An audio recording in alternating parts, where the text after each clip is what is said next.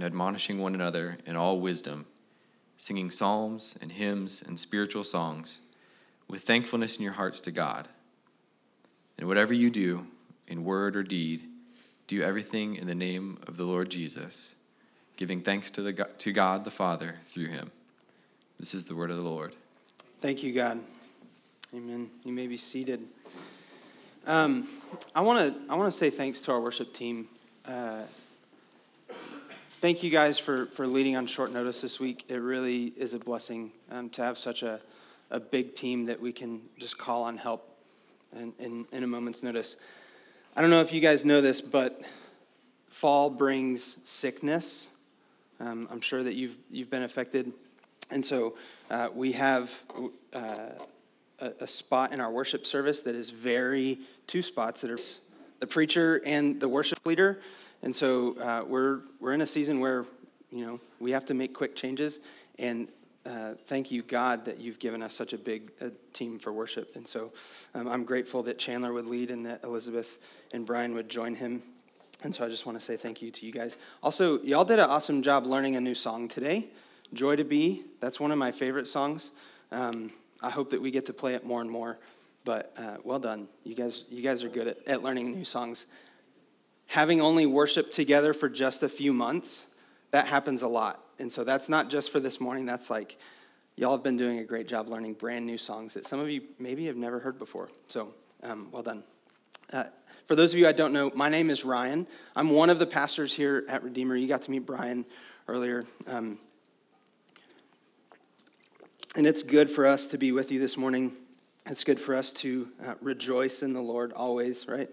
And I'm going to take the risk of sounding too cheesy, but what a good call to worship. What a good worship set that we got to partake in our text this morning.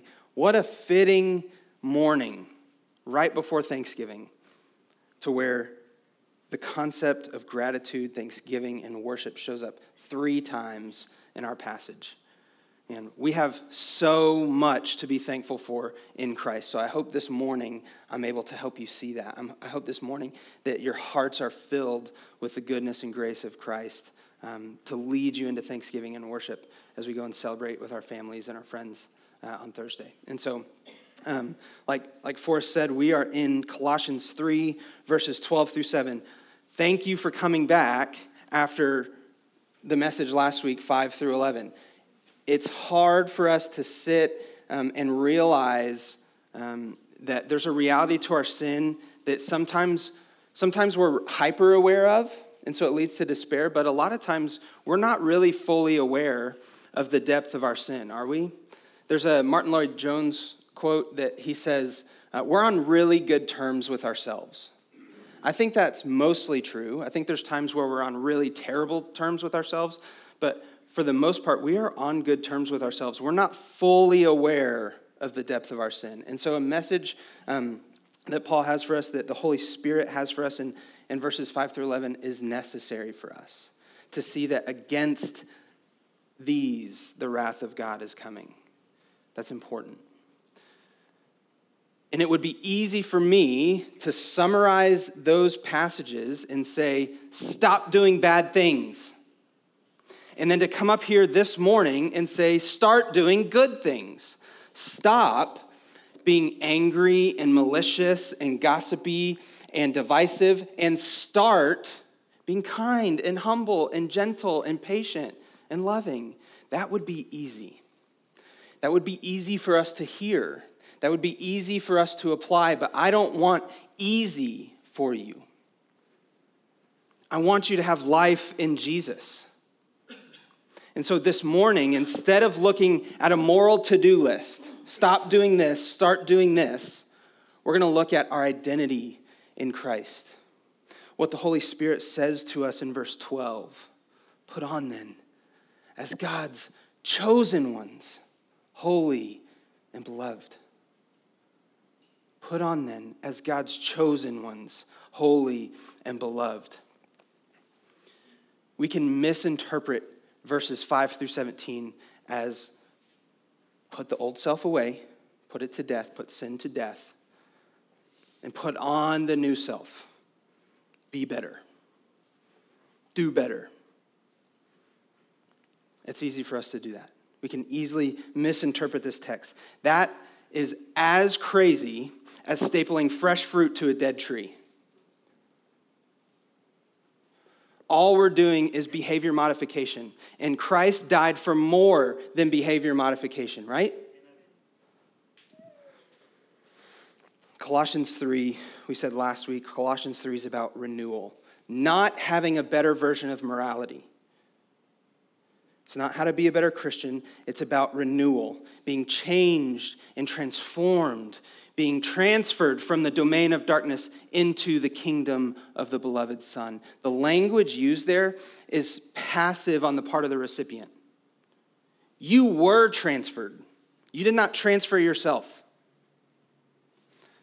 So when we put on, it's like we're putting on clothes that have been given to us. Colossians 3 is about renewal. We begin this life spiritually dead, evil, enemies with God. But now, because of Jesus, we are chosen by God, holy and beloved.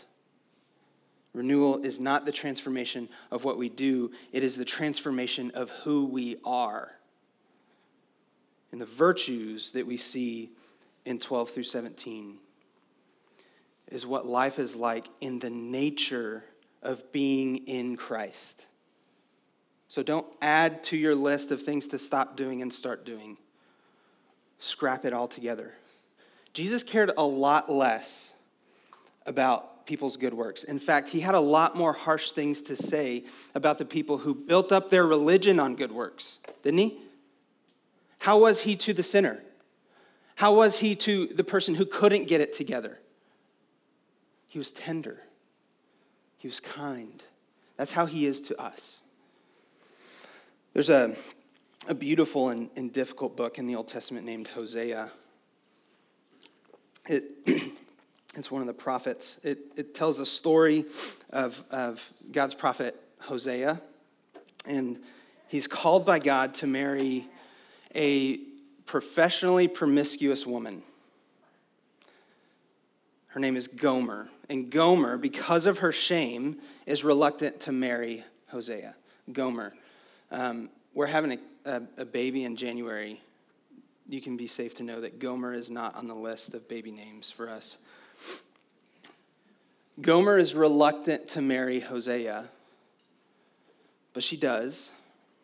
Even in her shame, she marries him. And they have children, but throughout their entire relationship, she wrestles with her new identity as a dearly loved wife and mother. God calls Hosea to love her, to form a union with her. But she retreats back into her sin. She goes back to slavery.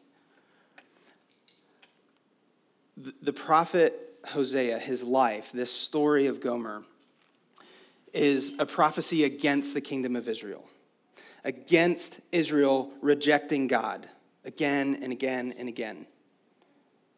And it's a warning to Israel that if they continue to do this, the wrath of God is coming. Gomer could not grasp her new identity. Her return to slavery and Israel's repetitive rejection of God is not just Gomer's story. It's not just Israel's story. It's also our story. Gomer rejected her identity. She couldn't grasp it. Israel struggled constantly being the chosen people of God. We too have a broken understanding of who we are in Christ. This is the place that we constantly have to come back to. Not, I know what I should do. I know what I should stop doing. No, we don't come back to a list. We don't come back to morality. We don't come back to stapling fresh fruit on a dead tree. We come back to our identity in Christ. Chosen, holy, beloved. Not only is it possible for us to repeat our former sins, this list in 5 through 11, not only is it possible, but it is inevitable. We are not in sin anymore. For those of us who put our faith and hope in Christ, we are now in Christ, displaced from being in sin to now being in Christ. But we will still struggle with the flesh that clings so closely to us. In his letter to the Roman church, Paul describes the same cycle of sin in Romans 7. As a young Christian, this was chapter 7 and 8 I came back to constantly. Even though I really did not understand it, Paul's kind of hard to understand sometimes. Even Peter admits that, which makes me feel a whole lot better. But when we read Romans 7, especially at the end, we see a little bit of what Gomer was going through. We see a little bit of what Israel was constantly doing and rejecting God. We see our constant temptation to return to sin. Let's look at Romans 7, verses 18 and 19. For I know that nothing good dwells in me, that is, in my flesh. For I have the desire to do what is right, but not the ability to carry it out. For I do not do the good I want, but the evil I do not want is what I keep on doing. This cycle of sin for us is inevitable. We will struggle because Christ has not come back for us yet. He's not brought us yet into redemption with him. So we still live burdened by the flesh, hurt by our sins and other people's sins, what happens to us and what we do to ourselves when we inevitably struggle with sin. How is the Father towards us then? Let's just sit for a moment and ask some questions.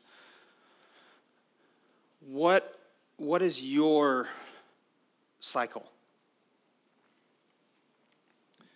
How is the Father towards me when I struggle to respond with patience and long-suffering with my kids? When I have to repeat myself again and again and again? How is the Father towards me when I'm overcome with frustration and lash out in anger towards them? How is the Father towards me? How is the Father towards you? When you're scrolling through Instagram,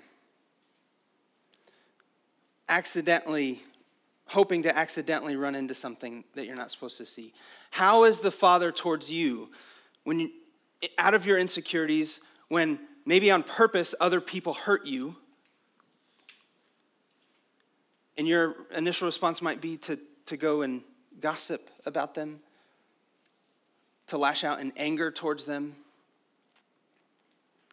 This is not just one person's sin or another person's sin. Paul is writing this to the entire church, that we all have these temptations that we give into. How is the Father towards us when our sin is undisciplined, uncontrolled? Would you be surprised if I told you that the Father in Christ responds to you with gentleness and tenderness? Not how you might respond to yourself, not how other people might have responded to you before. Pastor Dane Ortland, he's a pastor in Naperville, a suburb outside of Chicago. He wrote the book Gentle and Lowly that you'll see on our resource wall. Those were given to us, and we'll be doing a study in January through those books. And so if you have heard about Gentle and Lowly and you want to grab one, we've got those.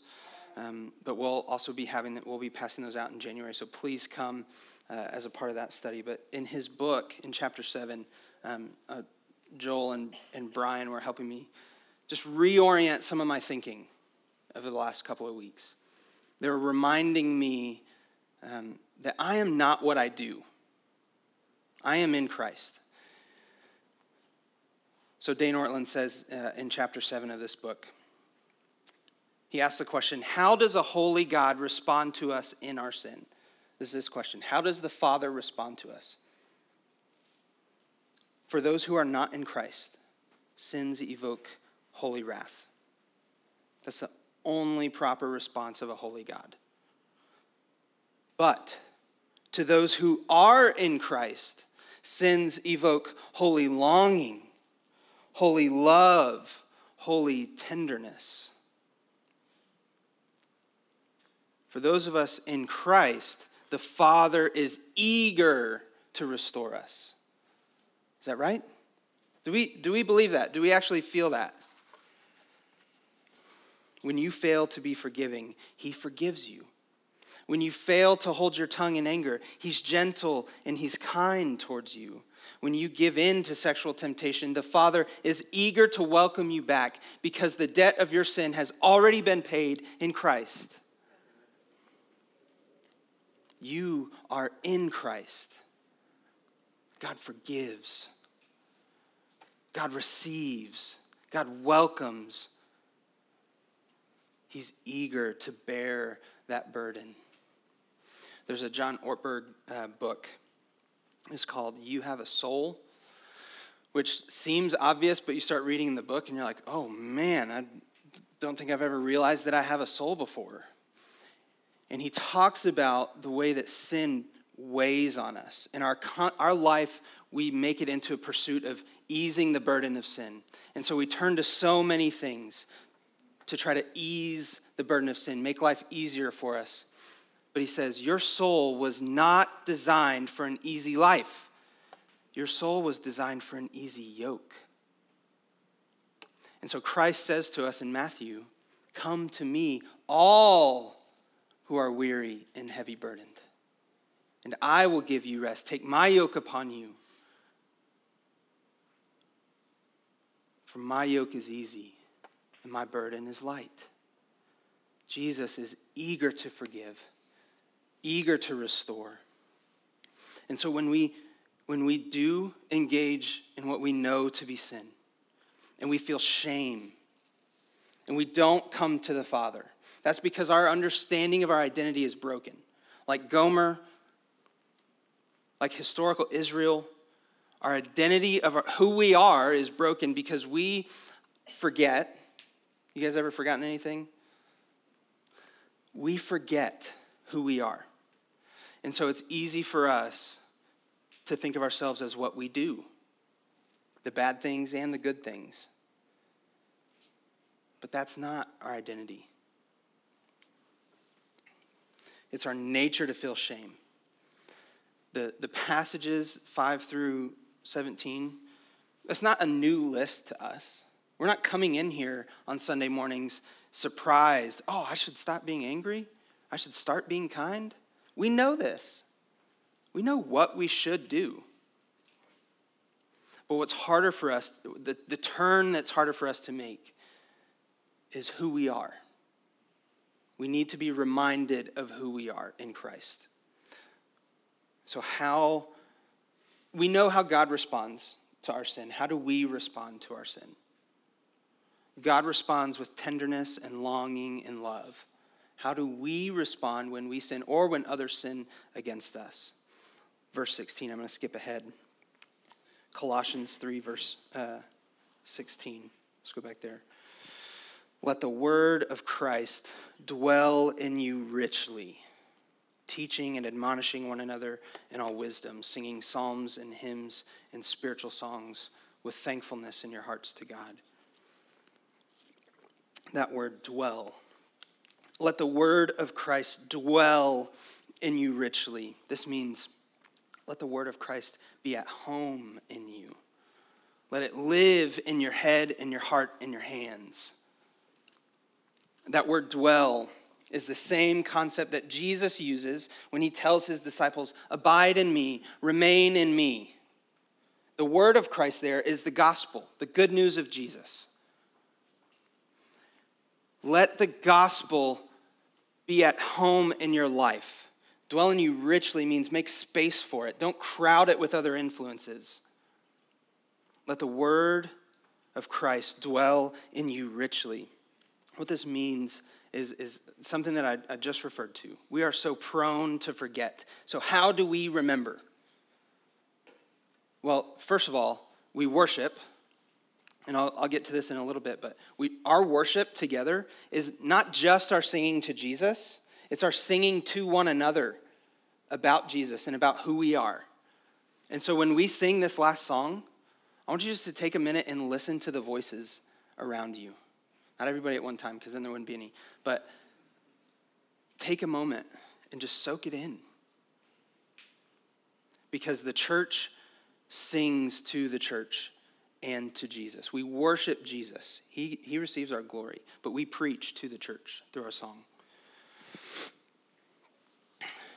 I've got 2 things to ask you to do this week. And hopefully for the rest of your life, because you will spend a lifetime forgetting who you are. Spend a lifetime reminding yourself that you are in Christ. Okay, so 2 things. First, would you take the time to pray? Ask God to, like we did last week, ask God to inspect your heart and to show you your own heart. And listen. Listening is a critical part of prayer that we often overlook because we're ready to move on to the next thing. Ask God to show you where you are reluctant to receive your identity in Christ. My personal history is one that is full of rejection and abandonment. It's hard for me to receive my identity in Christ as chosen, holy, and beloved because I'm quick to hold out a hand and say, well, I'm going to protect myself. I'm not going to believe that readily because I don't want to be abandoned or rejected again. But your acceptance in Christ is permanent because he was resurrected from the grave. And now he's sitting by the Father in heaven, and he gives you the Holy Spirit as your seal of acceptance. If you are in Christ, you are never abandoned or rejected. So take that time. What have other people said about you? What have other people said to you? What have you said to yourself about your identity, who you are? Respond to those things with Colossians 3:12. No, I am chosen, holy, and dearly loved by God. I will not be abandoned. The second thing I want you to do, this one is much more challenging. I tried to do this.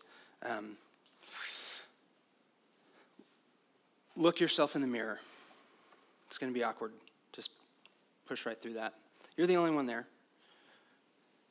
Look yourself in the mirror and tell yourself, you are holy, chosen, and beloved. Joe, you are holy, chosen, and beloved. Lauren, you are holy, chosen, and beloved. Zach, you are holy, chosen, and beloved. Say it to yourself until you believe it. And say it again, and say it again. Because it's true. It's the truest thing about you. We believe so many other lies about who we are. The truest thing about you is that you are in Christ, and in Christ you are chosen, holy, and beloved. What does this have to do with our obedience? What does this have to do with our putting on this new self? Our obedience comes from who we are in Christ. So the renewal is the transformation of our identity. But the fruit of renewal is our obedience. The Bible's clear. Faith without works is dead, right? Obedience is fruit. That's not how we earn God. That's not how we earn love. But it's what comes out of our nature and our identity being in Christ. So there is a responsibility to obey. But to understand our obedience, we have to understand and believe our identity. It's to believe that you are chosen, holy, and beloved. To understand that in Christ, God loves you at your most unlovable. He forgives you in your most unforgivable. He bears with you in your most unbearable. before you can be humble, compassionate, kind, patient, bearing with one another, forgiving one another, you have to understand that this list is not just how you should be, it is how Christ is towards you. We love because he first loved us. Jesus says himself, just as you have been forgiven, so you also must forgive. This putting on our new self is a fruit, an outpouring of Christ in us. It doesn't produce Christ in us. It's taking the stapled fruit off the dead tree and bringing the tree back to life. Can you do that? Can you bring yourself back to life? Absolutely not. We have to trust the work of Christ in us to bear the fruit of a living tree. So why would God want us to obey him? Last week I used the story of my kids' Halloween candy. And I also used the story of my struggle to not eat all of the Hi-Chew. Have y'all ever had Hi-Chew? It's like everything Starburst and Now and Laters wish they could be. You can get a bag for $5 at Five Below. I'd encourage you to do that. But I use that story of my kids begging for more and more candy. Why do I not want them to indulge themselves in candy? Why do I want to lead them in obedience? Because I want what's best for them, right? Only eating sugar is not healthy for children. It's not healthy for anyone. So why would I ask them to curb their cravings, to discipline themselves, to not eat so much candy? Because I love them. Because I want them to treat each other and themselves the way that I treat them. So why does God want our obedience? Because he loves us. He designed us to receive his love, and that out of an overflow of his love, we're able to love each other. He's designed us for that. He's designed us to receive forgiveness and offer forgiveness. He's designed us to receive his love and offer love. He just wants us. This is part of his restoring all things. The second coming of Christ that we've talked about in Advent, the first coming of Christ was the inauguration of this. That Jesus comes as the Messiah and says, I'm here, the kingdom is here, I'm ready to restore all things. And it started on our insides and our souls. And when he comes again, he's going to restore everything. So we can trust that when God tells us, not a list of things to do, but a way to be in Christ as chosen, holy, and beloved children, that this is our good. And when we wrestle with that, when we fail to be kind, humble, patient, meek, we can come back. We can say, there must be something wrong with my identity. Sin is a surface issue. Acting out in sin is a surface issue of something broken deep down inside. So this is what let the word of Christ dwell in you richly has to say. That we've got to come back to this gospel. We've got to come back to who we are in Christ. We love because he first loved us. We forgive because we have been forgiven.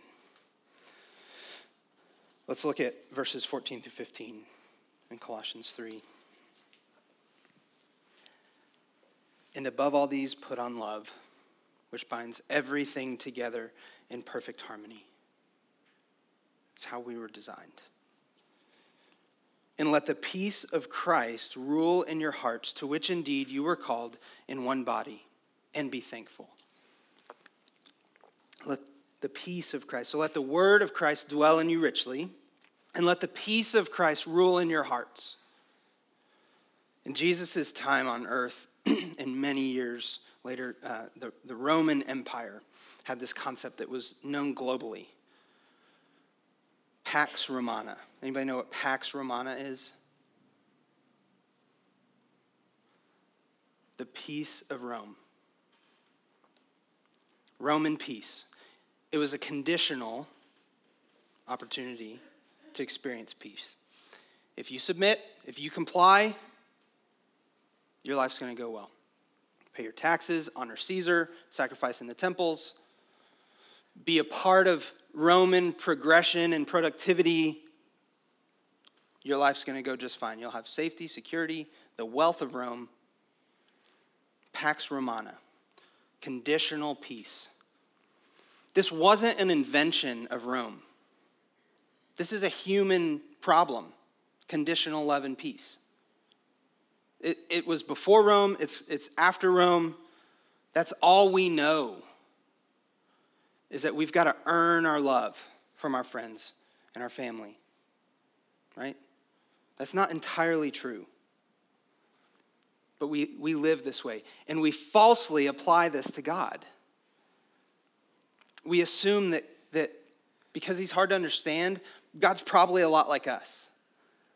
We make him like us because we're used to making ourselves like him, and so we make him like us, and we think that he's got conditional love and peace. This is why this returning to sin, this forgetting our identity is such a problem, because we're constantly going back to Pax Romana. But Paul says here, let Pax Christiana rule your hearts, the peace of Christ. John 14, verse 27. Jesus himself, his very words, he says, I give you peace. He just told the disciples he's leaving. They're freaking out. He's been telling them for how many weeks, months, years that he would die, that he wouldn't be here all the time. And he says, I'm not going to leave you as orphans, but I'm going to send you the helper. And then he says in verse 27, I'm giving you my peace. My peace I give to you, not as the world gives, do I give to you. So don't be anxious, don't be afraid. The peace of Christ is unconditional because you are in Christ. For the only man to have ever walked a perfect life, that's given to you. You don't have anything to earn. You have nothing to prove. You are at peace with God because you have nothing to prove. Jesus has already lived the perfect life and given it to you. His perfect life is credited to you. You have nothing to lose because Jesus gave up everything on the cross. You're at peace because you have nothing to earn, because Jesus gives you everything you need in his resurrected life. I'm going to repeat those three things one more time. You have nothing to prove because Jesus lived the perfect life that's now yours. You have nothing to lose because Jesus gave up his entire life to make you right with God. And you have nothing to earn because Jesus gives you everything you need in his resurrected life. The peace of Christ is that you are permanently at peace with God, and you permanently have the opportunity for peace with one another. You don't have to fight for love and peace and glory. We simply rest in what Christ has done. We rest in our identity as chosen, holy, and beloved. Now, I'm going to come back to something I started with. It's Thanksgiving week, so naturally, you may have noticed there's 3 instances of Thanksgiving. This, in verse, 15? And let the peace of Christ rule in your hearts, to which indeed you are all called in one body, and be thankful. It seems like oh yeah, don't forget, be thankful. Paul repeats Thanksgiving 3 times on purpose. It's a literary device. 3 times his emphasis. To show us that one of those fruits of our identity being in Christ is worship. The word thankfulness, thanksgiving, gratitude that we see in Scripture is the same word that we use for worship. Our singing, psalms and hymns and spiritual songs, is an outpouring. It's a fruit of our identity in Christ, being transferred from the domain of darkness into the kingdom of the beloved Son. But our worship is also, it is singing, it is also our preaching the gospel, our letting the word of Christ dwell in us richly, and the peace of Christ ruling our hearts is worship. And when we take this truth that we know for ourselves to our brothers and sisters, because how many times have you gone to a friend or a friend has come to you in shame in their sin? Or maybe you know that they want to or they need to, but they won't because of shame and guilt. They don't need to know. You don't need to know the list of things that you should have done. You don't need a better list of things to do next time. We know this. Sometimes we need to be reminded, but by and large, what we need is the tenderness of Jesus, the grace of the Father, that we are in Christ, chosen, holy, and beloved. What would this church look like next year, 3 years from now, 5 years from now? If the city of San Angelo, every time they heard Redeemer San Angelo, they thought, oh, those people, oh, they preach the gospel to themselves. Those people are in Christ. They know who they are. They know whose they are. They know where they stand with God. Man, what a vision of the church. That would overflow into worship and gratitude and singing and preaching the gospel and the word being richly alive and at home in your hearts.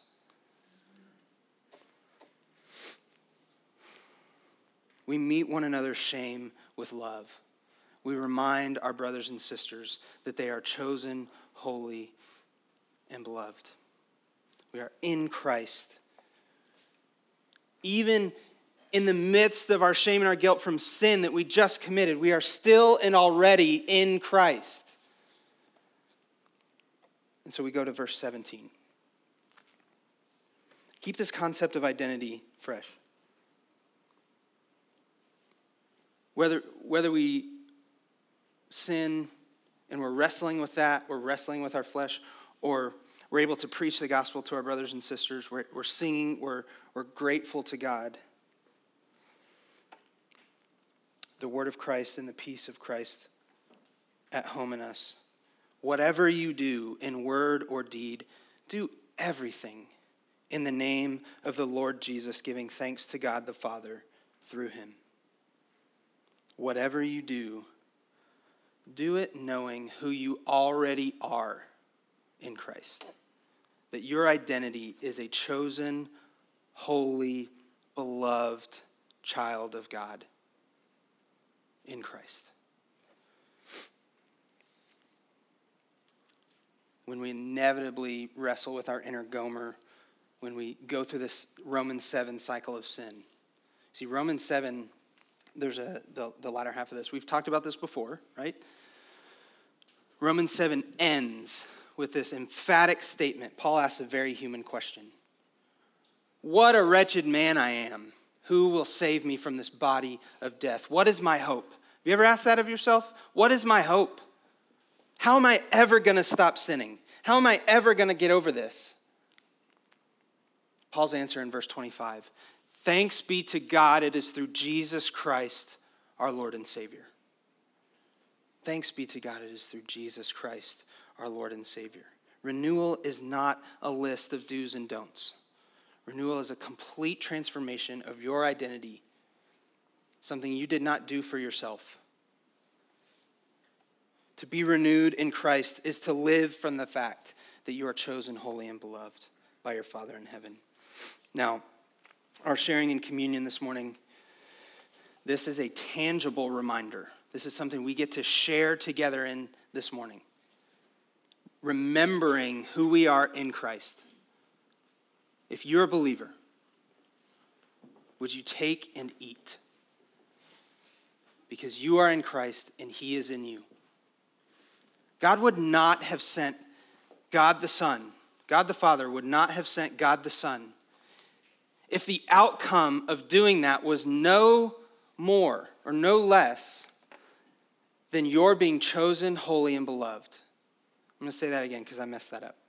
God the Father would not have sent God the Son to have his body broken and his blood poured out if the purpose was anything other than you becoming chosen, holy, and beloved. Take and eat. Christ is in you, and you are in him. If you are not a believer, what other time do you have than now?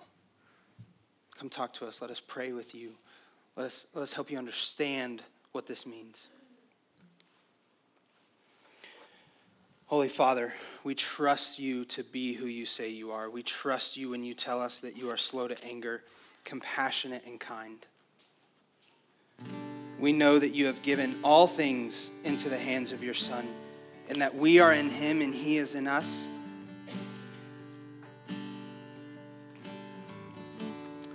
God, we fail to remember constantly our identity. Would you remind us by your Holy Spirit? Would you remind us by the Spirit at work in us, but also in your church as we sing together? As we have relationships with other believers, would you help them to remind us of who we are? That we are already, regardless of what we do, we are already chosen, holy, and beloved. And God, would this produce the fruit of worship and gratitude in our whole life, not just on Sunday mornings? Would you let this be a gospel that we preach to ourselves, that we preach to our brothers and sisters, and that our neighbors hear, that they see how rooted in Christ we are, they see how transformed our identity is, that we have peace and love unconditionally. God, would you lead us to worship you this morning? We pray these things in the name of your Holy Son.